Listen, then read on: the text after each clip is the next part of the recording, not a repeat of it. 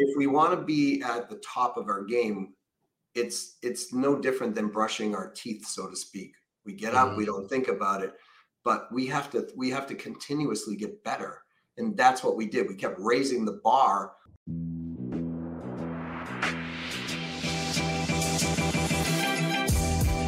Great experiences build great leaders. Great leaders build great teams. This is Building Great Sales Teams.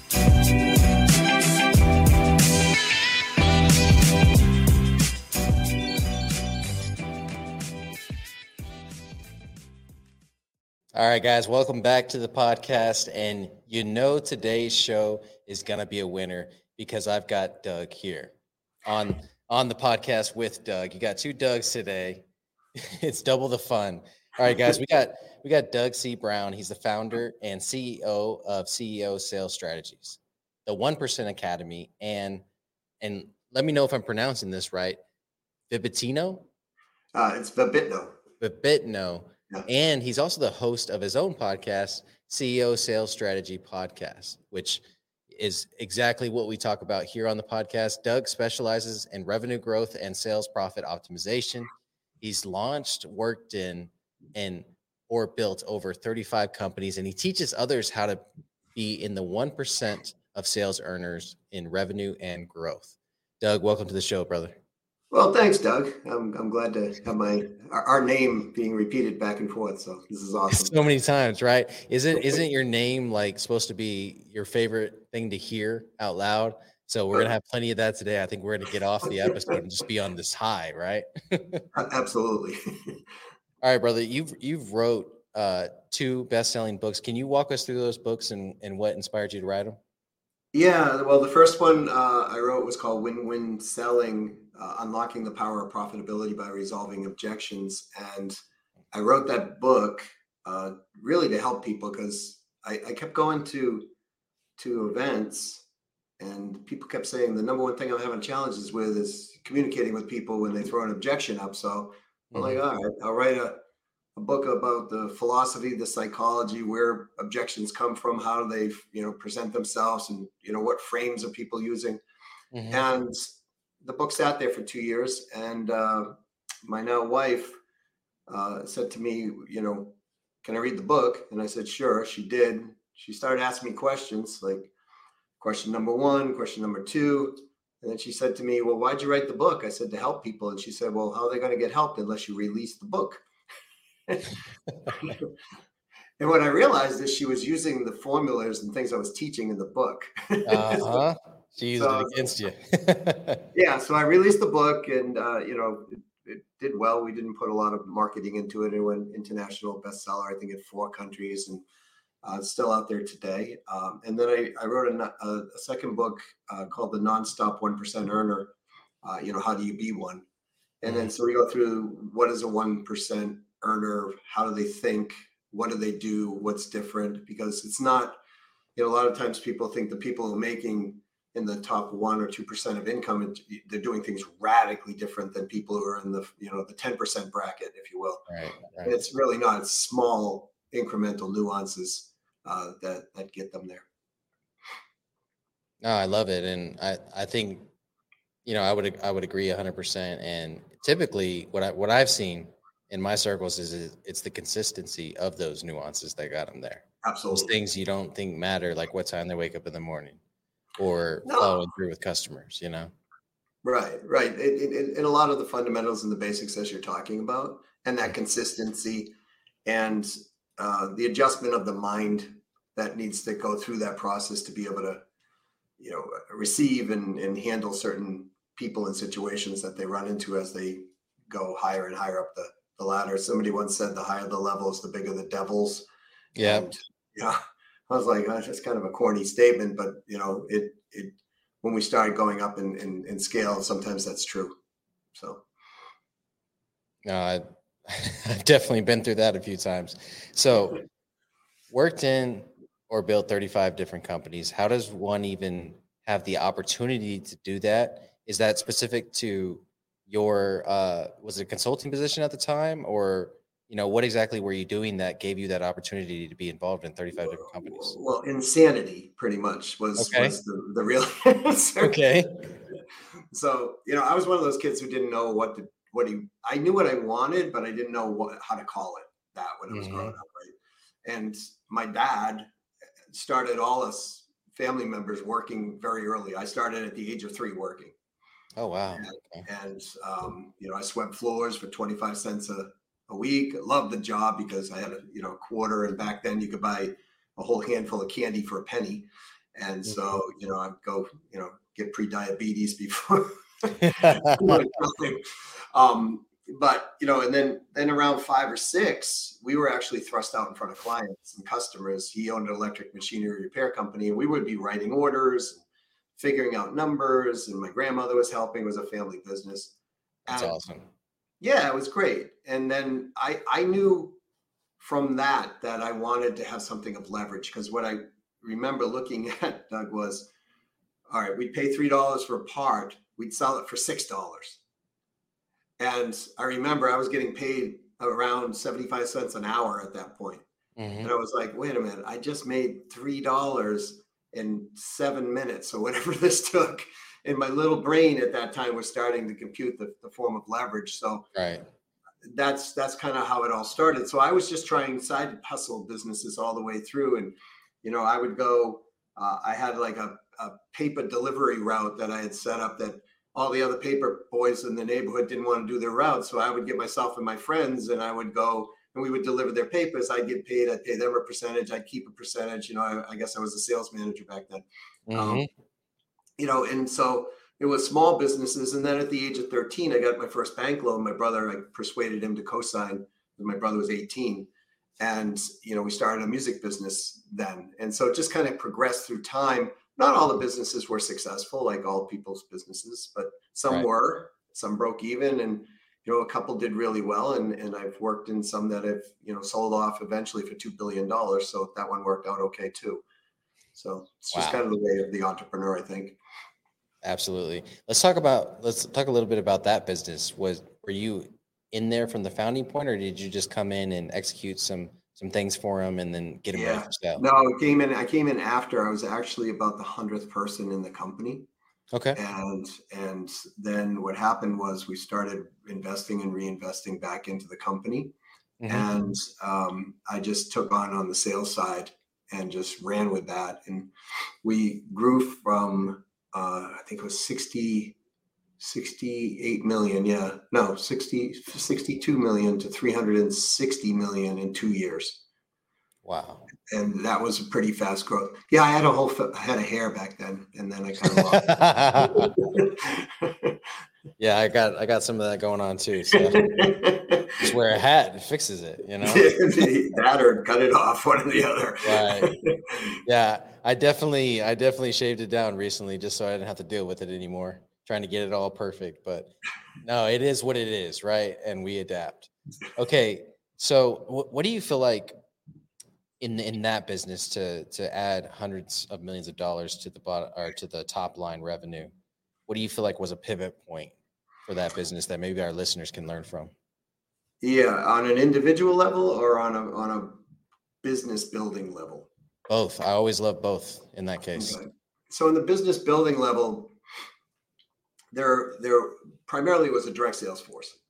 Hmm. So what we figured out is we could build an indirect sales force and an internal indirect sales, an internal agent force as well. So what we Okay. did was, for example, we went out and we built an agency for most part, right? So Yeah, we would that makes go, we sense. find people who had independent relationships, and that became another sales channel. Hmm. Then I will take credit for pioneering this one because I did. Then what I found was certain agents don't want to do all the work themselves, even though they were getting paid the majority of the Right. commissions, right? Right. So then I, took the internal team and I started doing an internal agency. So I would, instead of us paying, say, 25% out to the agency, we Hmm. would pay 5% out. We Right. would use the internal staff and have them go recruit their own agents. Yeah. And so what ended up happening, it was extremely successful. In fact, at one point, I had 62 incoming calls a day for business coming into my desk just from internal agents. And Nice. so that's what started creating the growth, as well as us, investing and reinvesting back into the business. From a business perspective, that's what it was. The sales team, like a lot of companies, when you start, you don't have all the parts or all the pieces. So Right. We went back and did kind of what I do today. We go back and we just trained 4 days a week. We were in the military, just, get up in the morning and just train and train and train. And what happens is that you always have people at the top and then you have people at the bottom. So, people who are just blowing out quota all consistently. Right. But that's usually your 10%. The 80-20 rule. Yeah, exactly. Right? Yeah. And so if you can take the bottom and bring them up 50%, it's a huge amount of revenue that comes into the company. I love it. And what happens is a huge amount of confidence that happens on the bottom end. So on a personal level, what's the statement? Like, people get out of high school or get out of college and they don't study again, right? Right. If we want to be at the top of our game, it's no different than brushing our teeth, so to speak. We get up, we don't think about it, but we have to continuously get better. And that's what we did. We kept raising the bar on the level of the skill sets and the level of delivery. So we would have conversational sales training, and we would talk about what worked and didn't work, and then we would get a process down, and then everybody could use that process. And we just that got force fed through that organization. Mm-hmm.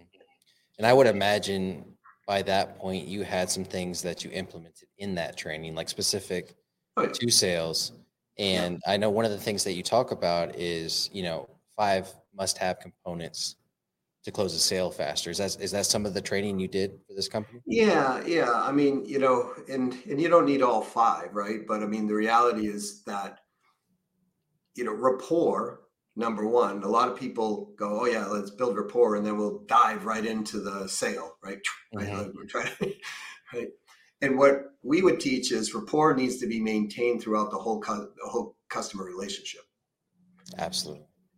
And a lot of people forget that. So, when they're selling, they'll immediately start, oh, okay, here's the discovery phase. So let's just jump in and try to solve the problem. But what they're doing is they're breaking rapport through the process, and they don't really realize it. So, rapport being like trust and respect, right? Yeah. So, and out of the 3, trust is the most important. Mm. And so we teach people how to maintain that through not only the sale, but then post-sale. And the higher you can build this level of trust, and I'm not talking about trust in ourselves, I'm talking about we must have the buyer trust us more than they trust their own decision. Mm-hmm. And if we can do that, then the buyer just trust us without question. And that's where we now go to additional expansion of the sale, whether it's internal expansion. We're driving, upsells, cross sells, or even down sells into, different product categories, or we're doing external expansion where we're picking up, 3 to 7 referrals per client. Yeah. Right. And that's how we as a sales entity can grow quickly versus just linear selling. Like, oh, I sold this person, I'll move on to the next one. Right. Yeah. It becomes less transactional at that point and more relationship selling. Absolutely. And learning how to converse and finding out what do they fear? What do they want? What do they value? What do they respect? Right. And understanding this information, like I don't see a lot of this in most sales, training in companies. They don't get into the person of the personality of the person or what makes that person. The buyer actually, what are they looking for? Because there's 2 types of ROI, right? There's a business ROI, which everybody tries to go for. Like, oh, hey, if we, we're selling telecommunication services, we can lower your bill by 20%, right? And look what you can do with the extra money. But there's a personal ROI involved in that. Mm-hmm. And so if we're selling B2C, usually it's money is like the thing that they're most concerned about. But it can also be, hey, if I make this purchase, I go buy this new boat and I bring this back home and my spouse catches me buying a new boat, dragging it in the backyard without permission, right? All heck's going to break loose in my relationship. So that's the personal ROI. And a B2B, that could be a career gone, Mhm. right? I mean, we make a decision and we don't make the right decision, we could actually lose our whole job or our whole career. And, Yeah. so the stakes get a little higher. And a lot of people forget these human dynamics. They just go for the business. And that's what we trained on a lot throughout that process and still do today. Well, and I think that happens. That's I wouldn't say acceptable, but that's what you expect at an entry level.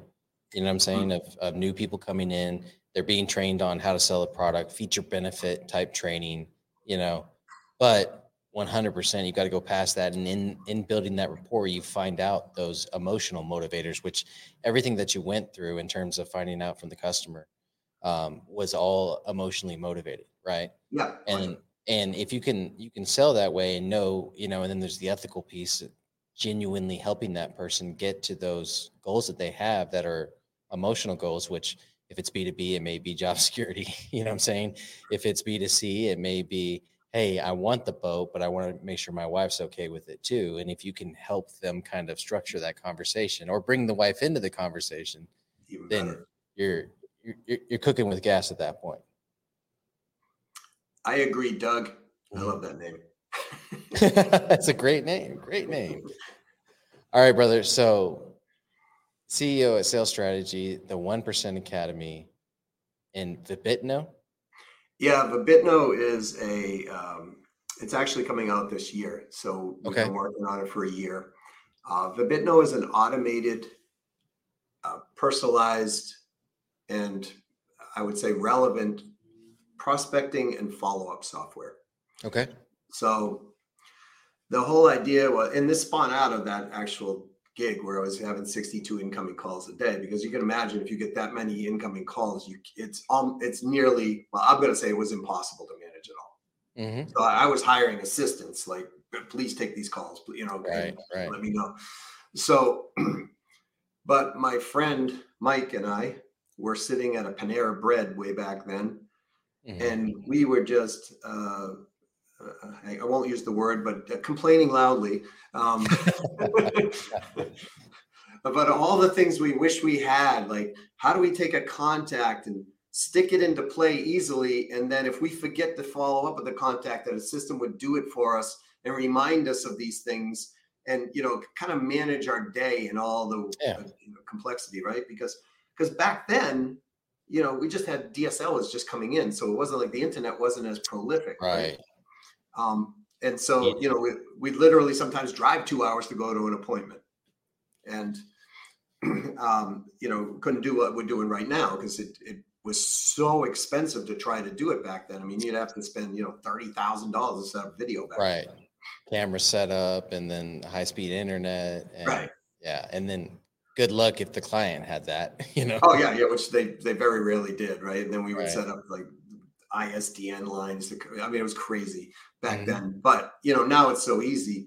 But what happens when you drive to what I call a secret meeting, right? You drive an hour and a half and the client doesn't show up, but you do, so it's a secret meeting, right? So how do you handle all of that complexity that's going on while people are calling you and you need to get back and, cell coverage is spotty and all that other stuff. So what I did was, and back then we tried to develop it, but we couldn't because the technology wasn't even there. So today it's like, all right, how do you automatically prospect in an ethical, meaningful, personalized way? And how do we then take that relationship and continue it in perpetuity, even when we can't get to it, and make it personalized? Because I don't know, Doug, about you, but I know myself, sometimes it's taken me 2 years or so to close a pretty good sized sale. Right. And so how do we stay in touch with that person? We try to do our best, but if you have 300 contacts you're juggling at one time, it's hard with everything else that's going on. And then, lay in family matters and children and things that, people have in their lives. So I developed a system that would do this for people. And do this in a way that would connect, on the level that people want to be connected with, because, I'm sure you're getting these emails where people are just hammering you with emails now, and they're irrelevant Yeah. You know, I had somebody send me one 3 days ago that was like, in your manufacturing facility, I'm sure you're going through XYZ. And I'm Yeah, like, exactly. In your agency, no, I don't have an agency. exactly. one guy thought I was in Pennsylvania and I live in Right. New Hampshire, right? So it's kind of like, It's just bad data is what they're right, bringing bad up. data, Yeah. and it's so how do we take, when I worked with a man named Chet Holmes for 7 years, Oh yeah. and I read one of his books. yeah, Chet was a great guy. He's passed on now. But he had a concept called the Dream 100, right, where you take your dreamy accounts, the top 100. So what if we could take a Dream 200 and we could close 15% of them a year?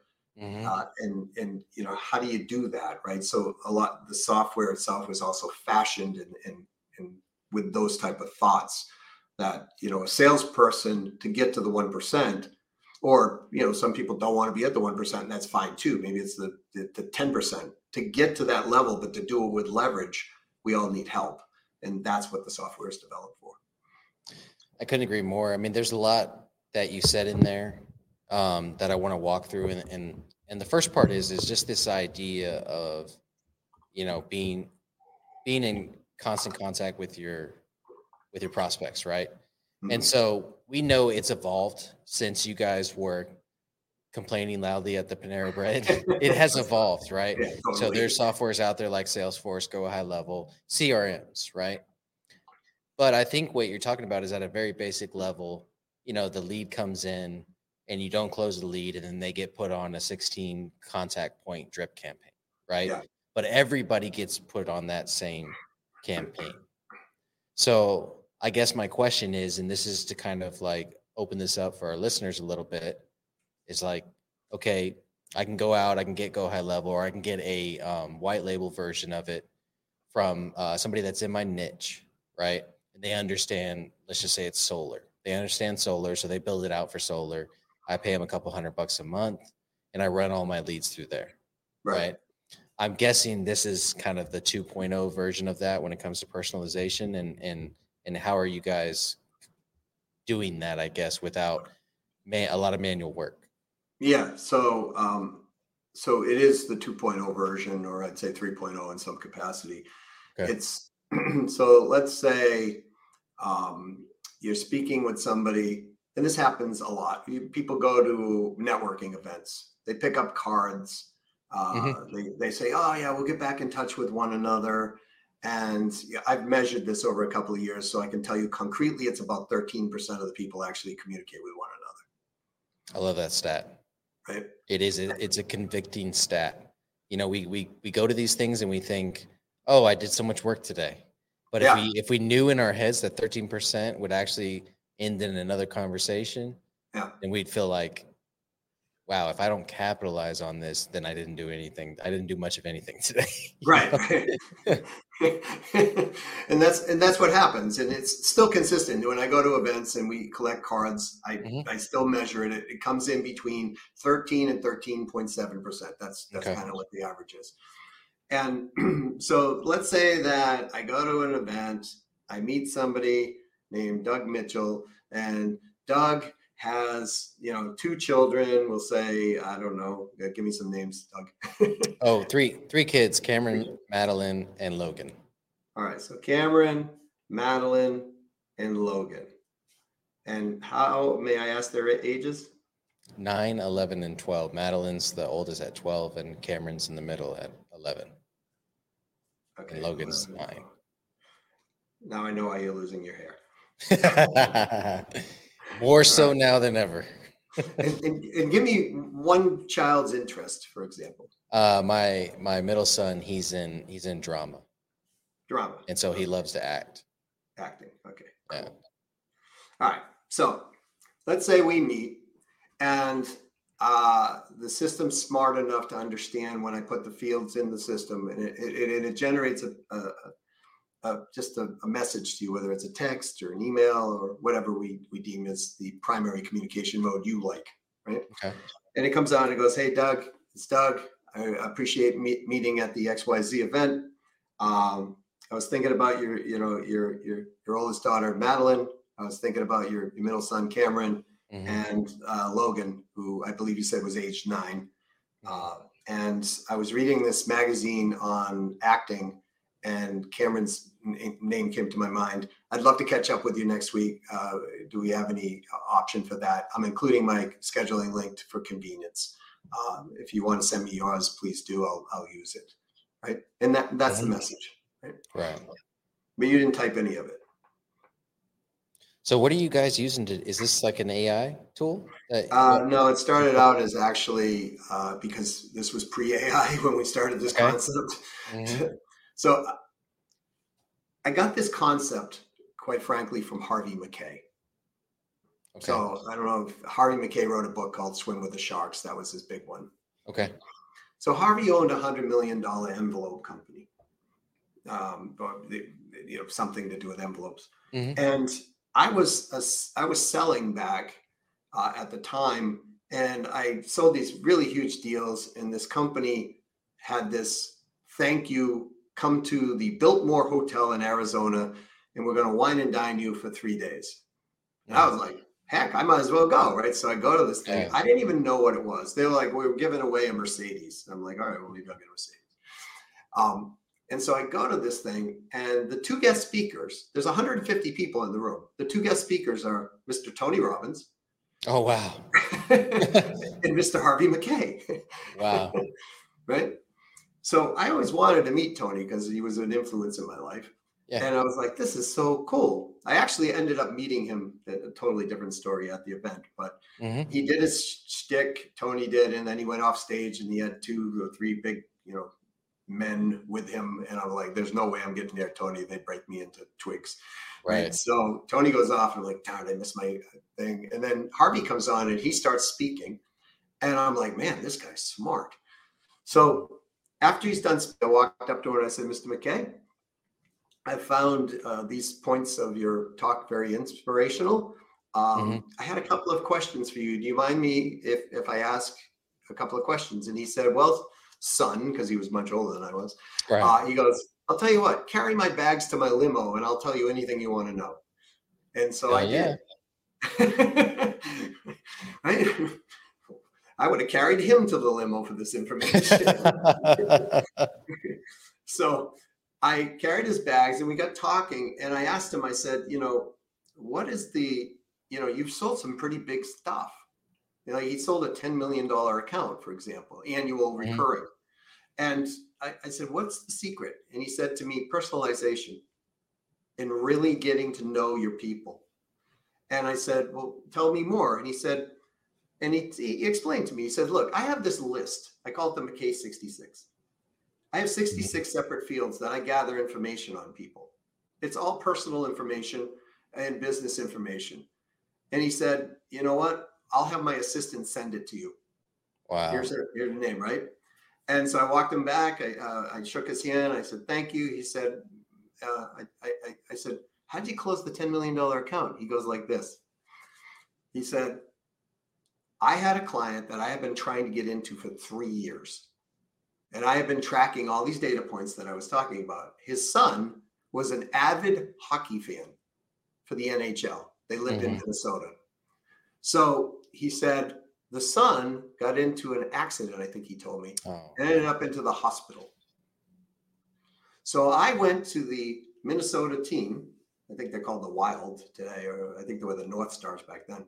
I went to the Minnesota team, and I had some contacts within there, and I got 3 of the NHL players to go see this kid. Oh my and gosh. We took pictures with him in his hotel room, and then the kid told the father, and I sent the pictures to the father, and that's how I got a $10 million account. Wow. That's awesome. See, if we can connect, Doug, on a human level, I mean, if you think about it, we do crazy things for our significant others when we're trying to date them, right? I mean, we do everything. I mean, especially as guys, we do, we write poems, we write, we do all kinds of things that, other guys go, what are you doing? But the reality is when we can show we care enough about somebody's challenge or problem or help them get with an opportunity, and we can connect as human beings, it goes a lot more down the line than, hey, I've got this XYZ thing that'll fix your issue. And you got 10 other people saying the same thing. But the problem is we only have so much capacity to do Correct. that, right? Correct. And so that's why y'all developed this software of Correct. personalized follow-up. Correct. That's exciting. I'm very interested in that. I'm gonna check it out after the podcast for sure, and see how it all kind of works together. Well, the MVP is supposed to roll out within the next 60 days if I can Oh, get okay. a couple of things. So I can give you Okay. access and you can start to check it out. Yeah, and we've got all the links and everything. We're going to put them in the show notes as well. So if you're interested in that software, definitely check out those links, and then we'll continue to share that as it comes out, of course. Thank you. All right, brother. So one of the subjects that you like to talk about, and I'm very curious about this one because I feel like a lot of growth happens with tactical things and tools, right? Right. And honestly, especially early on in my show, that's what I talked about a lot. But what happens is the conversation always turns to, okay, the tools got me a 10%, 20% bump. Using these tactics got me another 20 to 30%. But what doubled and tripled my volume, my gross revenue, my business, or my sales, whatever the case was my mindset, right?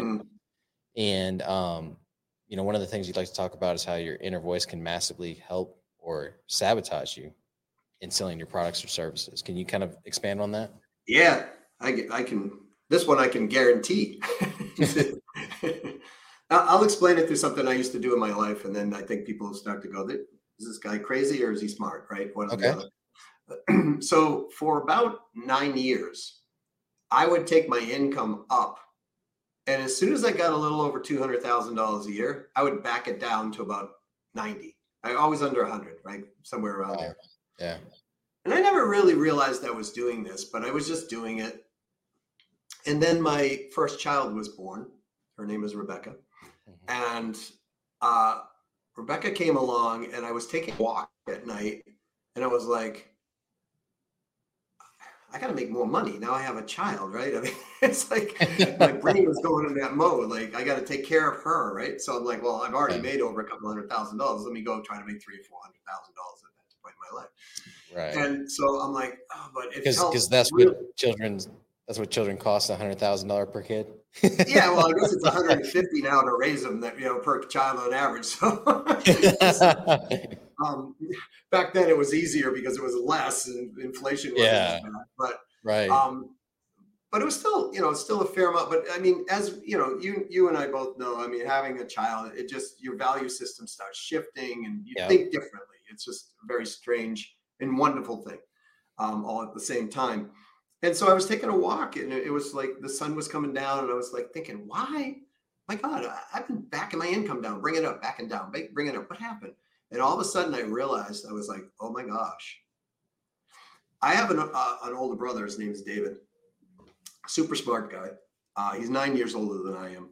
And I remember growing up that my parents used to talk about him as a no good yuppie, that was the derogatory term back there, right? Yeah. Because he was a white collar worker and I came from a blue collar background. Gotcha. Yeah. Right. And David's, making $250,000 a year or so at that point. And they just talked terrible. It was awful. And I remember feeling that pain when I was little. And so now I come up and I'm that white collar yuppie scum. You know what I'm saying? Yeah. But I didn't think about it. So anytime my income went up, I'd back it down. Why? When my income went up, I started hearing those comments about myself, and I wanted my parents' approval and love. Yeah. And so I'd back it down. Everything would be fine. Yeah. But then I faced the dilemma. My child's going to win, or my parents are going to win. Well, guess who won? My child, right? So this is how our mind can stop us or help us moving forward.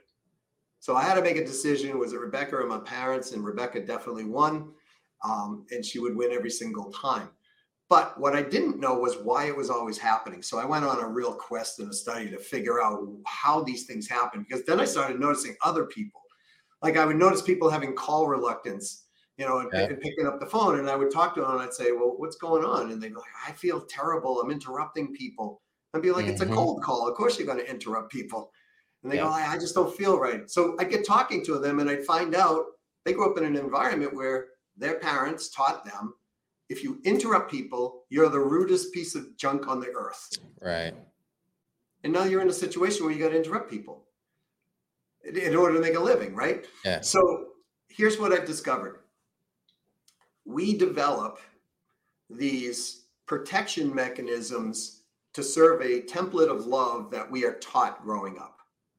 So mom, dad, preacher, teacher, brother, sister, peer group, whoever, right? And what we do is we even if we internally, when we're younger, we don't say no, we comply. But then we keep complying to that, and we're now reinforcing behavior, and it becomes habitual. And that's when we're in trouble, because once it becomes habitual, we stop thinking about it and we just keep doing it. Now, that same behavior might have served us in that relationship to get through that relationship, but now we go into a new environment like cold calling, and it no longer serves us. But we still, you know, as children, want to be accepted by their parents, right? So we carry these things along.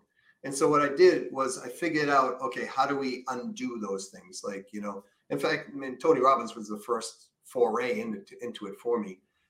But it's really about creating awareness. And once you get the awareness, understanding what the trigger levels are, interrupting the trigger levels, reframing them with new behaviors and patterns, and then taking the pathway we want to go versus the automatic pathway that we weren't. I mean, that's kind of the synopsis of it. But that can stop people cold. And I'm sure you've seen it over your career where you're just like, why did they make this decision? But when you trace it back, it usually goes back to childhood wounds or childhood trauma, or even if they were taught a certain way. Like I had a friend, she was beautiful. I mean, she was a model. And she would never let anybody see her without makeup. And I was completely blown away, because I'm like, you don't need makeup. Like, like, trust me, you don't need makeup. I walk down the street with you, and there's 50 guys looking at you left and right, and whether you have makeup on or not. But she would never let anybody see her without makeup. And one time I saw her without makeup, she goes, "You're the only man in my life that has seen me without my makeup." And I said, "What about your husband?" She goes, "He hasn't seen me without my makeup." Wow. So if we have a scenario where a parent is saying to the child, "Listen, you know, you look amazing, but you should adjust your hair this way because you look better." And like little things, just little picking things, the child can also develop the same thing. Like, okay, I'm not good enough. I'm not accepted. And so it turns out to be something like that, right? So it carries on both sides. So yeah, our brains can actually take us stardom, or it can just slap us on the floor. And in selling, we have to not only learn the skill sets, but we must embrace that side of our life in order to release those skill sets to work. Because it's like having the greatest tool, but if you never turn it on because you're afraid the tool's gonna, I don't know, bite you or cut you or whatever, that's how it plays out. Is that answering part of the question, Doug? No, I think it's answering all the question, and it's a massive point that I feel like if you're driving, if you're listening at home, if you're driving, pull over. If you're listening at home, you need to take the time to figure out what that cycle is for you that you keep running over and over again. For me personally, it was I needed a fight in order to be productive. Yeah, I needed a fight, right? Because when I was younger, I had the mommy issues and the daddy issues, didn't want me around, moved in with my aunt. So I had the whole orphan syndrome, you know what I'm saying? That I wasn't good enough. So I had to go out. When I did go out I couldn't wait to get out of the house and prove I could make it on my own. I could be somebody. I could do something great with my life. And then I went out and did it, and I got bored. And then, of course, the company revenue went back down. My income went back down. And then it was like, oh, hey, I can't pay my bills. There's a fight. All right, I'm going to fight. You know what I mean? New product, something, create some kind of chaos. So I had something to defeat. Yeah. You know what I mean?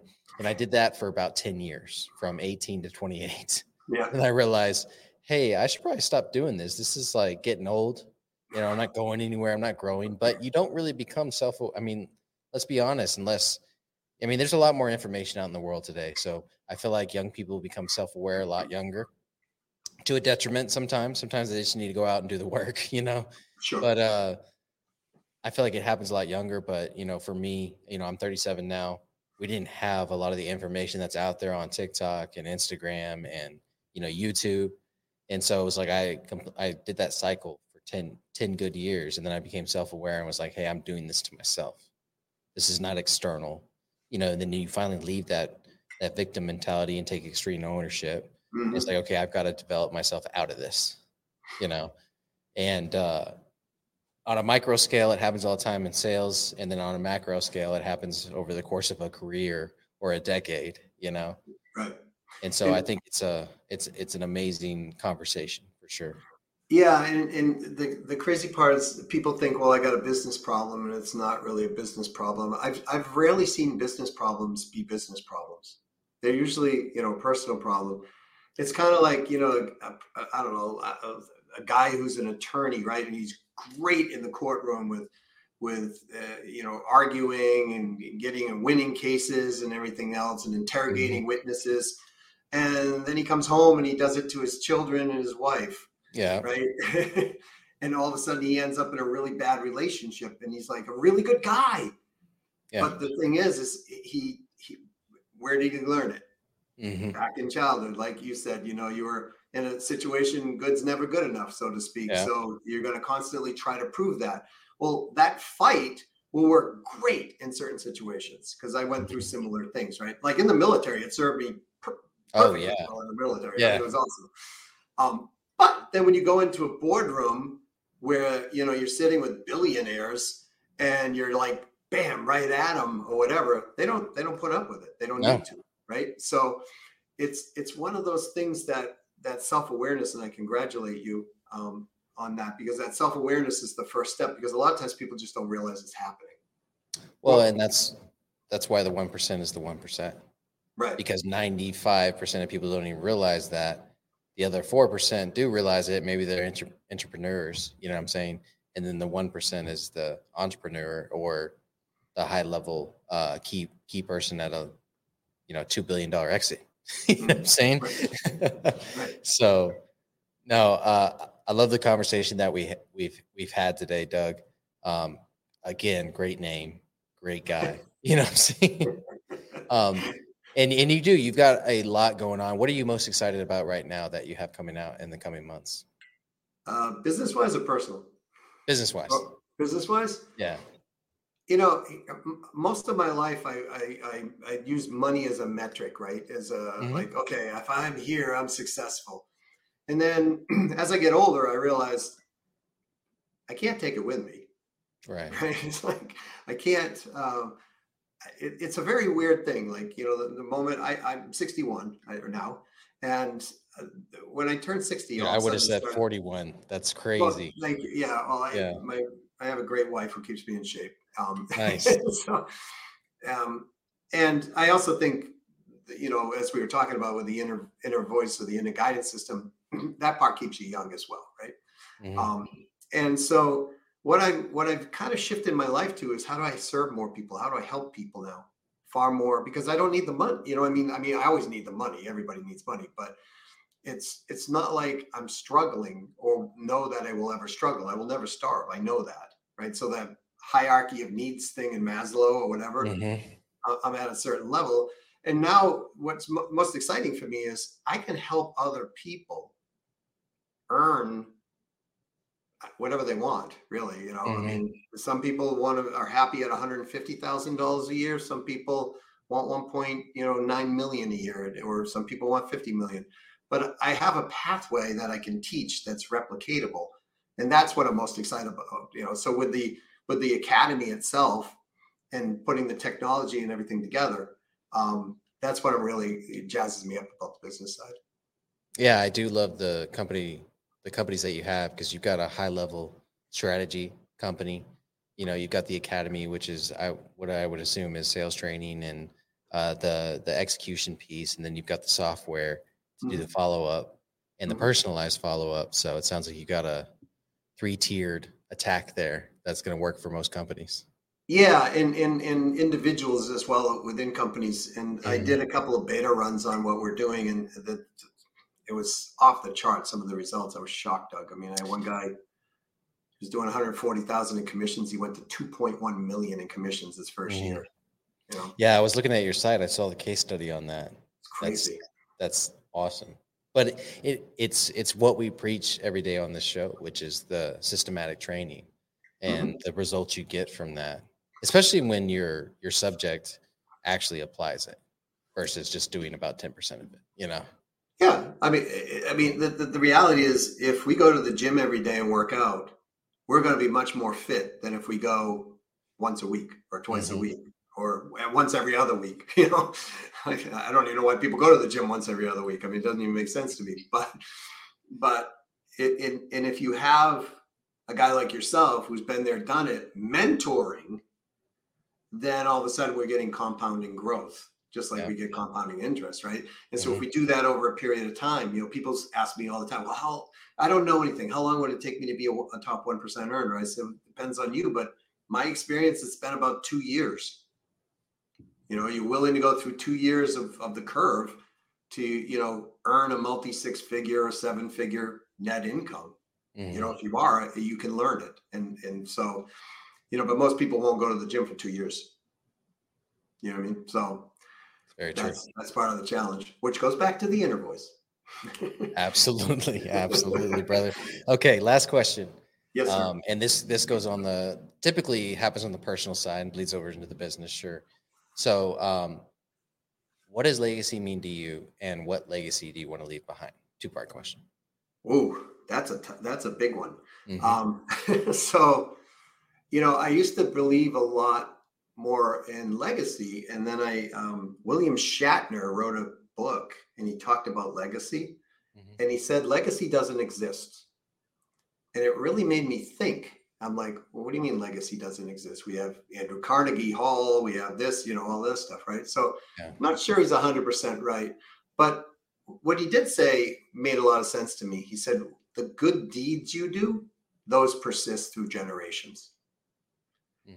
And so when I hear legacy, I think about, okay, what can I do today that'll affect 4 or 5 generations from now? Because, you know, 150 years from now, I doubt anybody, but maybe even my family or somebody who found me on, you know, Ancestry DNA would even know my name, right? Yeah. So, but what will persist is the good deeds of what we've done. And so that to me is legacy. So how can you perpetuate something of greatness to go through lineage, you know, through time? And to me, that's legacy. And it's really important to me at this. It's always been important to me, but now it's even more important to me, because when you start to get 60-ish, you know, you start to see the horizon of life, and you start to come to grips with, okay, you know, maybe I got 40 years left, right? Hopefully. And so how do I want to live, you know, going forward in that period of time, not versus, you know, how many giants do I slay? You know, right. So my legacy is to teach people how to be self-sufficient and earn at least a multi 6-figure income through, you know, leverage of selling and understanding how to be a 1% earner, but how to think and act like a 1% earner. So then in turn, they can teach that leverage to their children, because quite frankly, kids coming up today, I mean, I think they have it pretty tough. You know what I mean? But if they knew how to leverage and sell like you do or I do, Doug, then they'll never, ever be without. Yes, the world's just always going to need them. I couldn't agree more, Doug. Great name, by the way. Great name. I love it. I love it. I mean, it there's a legacy with your name on it, you know, and you're 100% right, unless, you know, somebody erects a building in your name, right? And even then that building will crumble someday. In the scope of the universe, it's a blimp, right? And then there's the legacy of impact, you know, which is what you're talking about, which may not always have your name attached to it, but it will create those ripples. Yeah. And we were in Hollywood area, and my daughters and I were walking, my wife, my daughters and I were walking around. There's a Hollywood cemetery that has Marilyn Monroe in it, right? And weirdly enough, Hugh Hefner is buried right next to her, because he wanted to be, I guess. But we're walking around, and I'm saying to my daughters, I'm like, do you know who this actor is? And they're like, have no clue. Yeah. I don't know who Jimmy Stewart is. I don't know. And it really kind of hit me. It's like, well, that wasn't that far, who's Kirk Douglas? I don't know. That's Michael Douglas's father. Michael Douglas. Didn't he play in one of those old movies? Right. So You're lucky if they know that. Well, they're in their 20s now. So okay. But the thing is that reinforces what I thought Shatner said was, people are going to forget about who we are, but they won't forget about the good deeds that we do because they transcend through time. I don't know who invented the artificial heart. Right. You know what I mean? I don't know. I think it was a black surgeon, if I remember correctly, and I can't remember his name, right? For the life of me. I'm so grateful to the man because, there are friends that I know that have what he invented, right? And so his good deed passes down through time, but his legacy, I can't remember his name, and it's sad that I don't. I will look it up after our conversation here just to remind myself, but, to pay honor to the man. But the reality is that there's a lot of stuff that we take for granted that we don't know who did it, but it persists through time, right? And maybe some of the big ones like electricity, we remember a couple of those people, or the telephone, we remember those people. But for the most part, we forget about all the other, who invented, ABS braking. I don't think if we polled up 10,000 people, maybe 2 would get it, possibly. Right. Maybe, who's the king of whatever country right now we could pick, who's the president of whatever country. We don't remember those things. And so that would be, what I think life really is about, is how to extend those good deeds through and live into who we truly are and not worry about the rest of this stuff, because the reality is you're going to grow old and you got to face it one way or another. So you might as well just challenge it head on and get it over with. That's what I think. Absolutely. I knew I liked you, Doug. I knew I liked you. not just because of my name. Not just because of your name. No, I appreciate you coming on the show, brother. You've given us a ton to think about. Like I said, write it down. What is that cycle that you're continuing, that your inner voice is allowing you to continue, that you need to break? And then personalized follow-up, I think, were two of the major things that you brought to the conversation. So thank you for that. And you're welcome. Thank you. If you guys want to get in contact with Doug, all the links and everything will be in the show notes, and I'm sure you can find them on LinkedIn and social media and all that good stuff as well. Doug C. Brown, guys. Yep, that is me. If you type Doug Brown, you'll get a professional hockey player, and I can't skate to save my soul. So, all right, brother, I appreciate it. Thank you so much for coming on the show. Thanks, Doug, for having me. I'm really grateful. All right, let's get building.